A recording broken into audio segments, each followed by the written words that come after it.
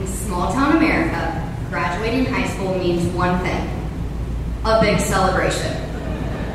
So a few years ago, I was digging through a box of special items, and it's actually every single piece of paper I had written on in the past 18 years of my life that my parents saved. Getting ready for my graduation party, I pull out a paper star. On that star was written my 4-year-old self's hopes and dreams. When I grow up, I want to be a supermodel who raises pigs with my dad. Not much has changed, actually.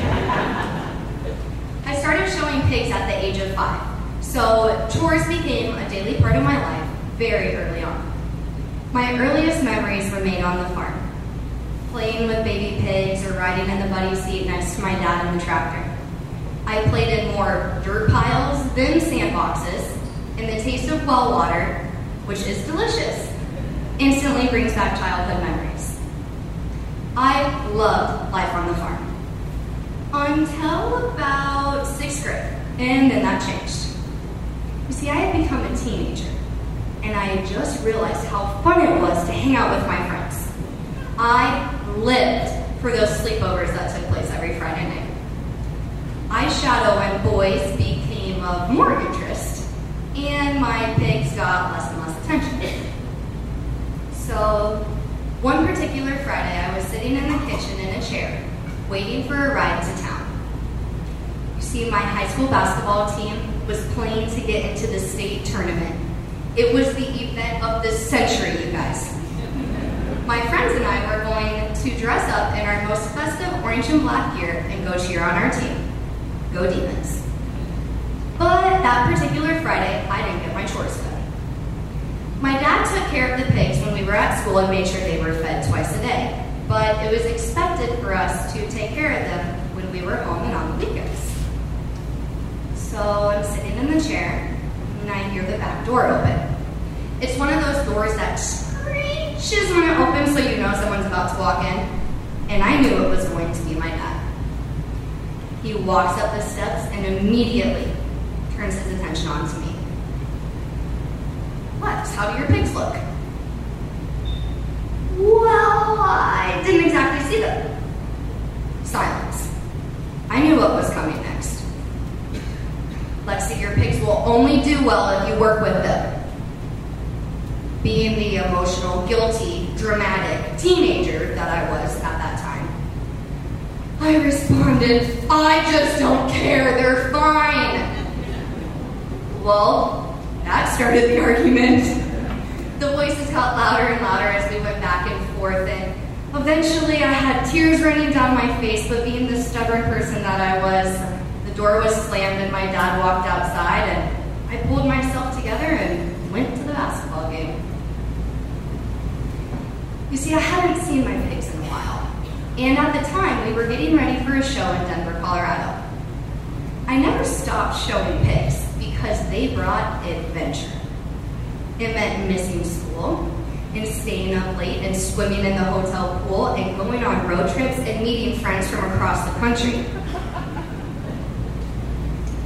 But, to make matters even worse, let me explain the Grand Champion Drive at this show. Only the top pigs make the Grand Champion Drive. And when you do, there's a green carpet rolled out in the middle of an arena. The carpet has a white picket fence going around it with potted plants. The crowd cheers as the announcer calls your name and you drive your pig out. It was awesome. So we're at this show and I wanted to win and I was living for this adventure. And I went second in class twice. You had a 1-year class to stay all week, so I was going back to school. I was standing watching the Grand Champion Drive on the side of the fence right next to my dad. And I watched this girl from Texas walk her pig onto the green carpet. And the crowd cheered as her name was called.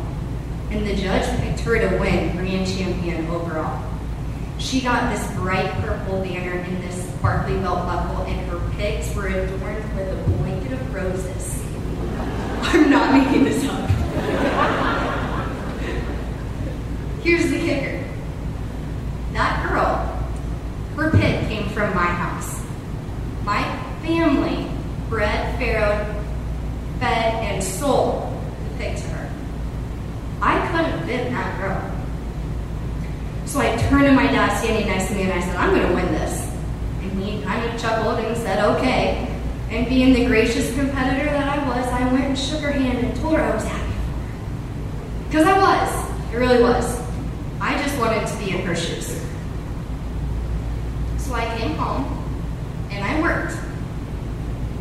And at first I was working for that banner and the belt buckle and to make sure my pigs got the roses. But then I learned the relaxation and the repetition of taking care of something and doing chores every day.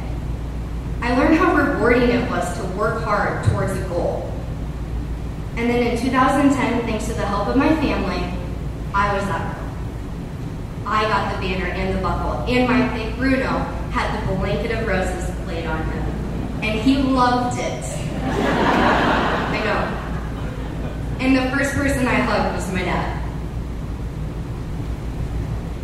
I've had the opportunity to travel the world and I've graduated college. And the more I go, the more I realize how much I want to come back. Back to where my family had their roots long before I ever realized it. Back to where my family has their life. Back to where I learned the value of hard work, dedication, and that life is so much more than materialistic things. Only this belt buckle is pretty cool, right? I think so too. I have the goal of going home eventually because the truth is that Southeast Iowa soil will forever run through my veins. I find myself driving home almost every other weekend because I crave the feeling of the wind through my hair as I take the four-wheeler across the cattle pasture, or I want to feel the shovel in my hands as I clean out the barn. But remember at the beginning of the story, there was 2 jobs on that star? Well, I'm 5'3" I didn't become a supermodel. But what I did do was take my passion for agriculture and I went outside my comfort zone to compete on the Miss Iowa stage. I laugh because really the only vacation days I ever take are for pig shows and pageants. And I'm really okay with that. Now the only bummer to the ending of this story, you can't have live animals in a talent portion of a pageant competition. Trust me, I did check. Thank you.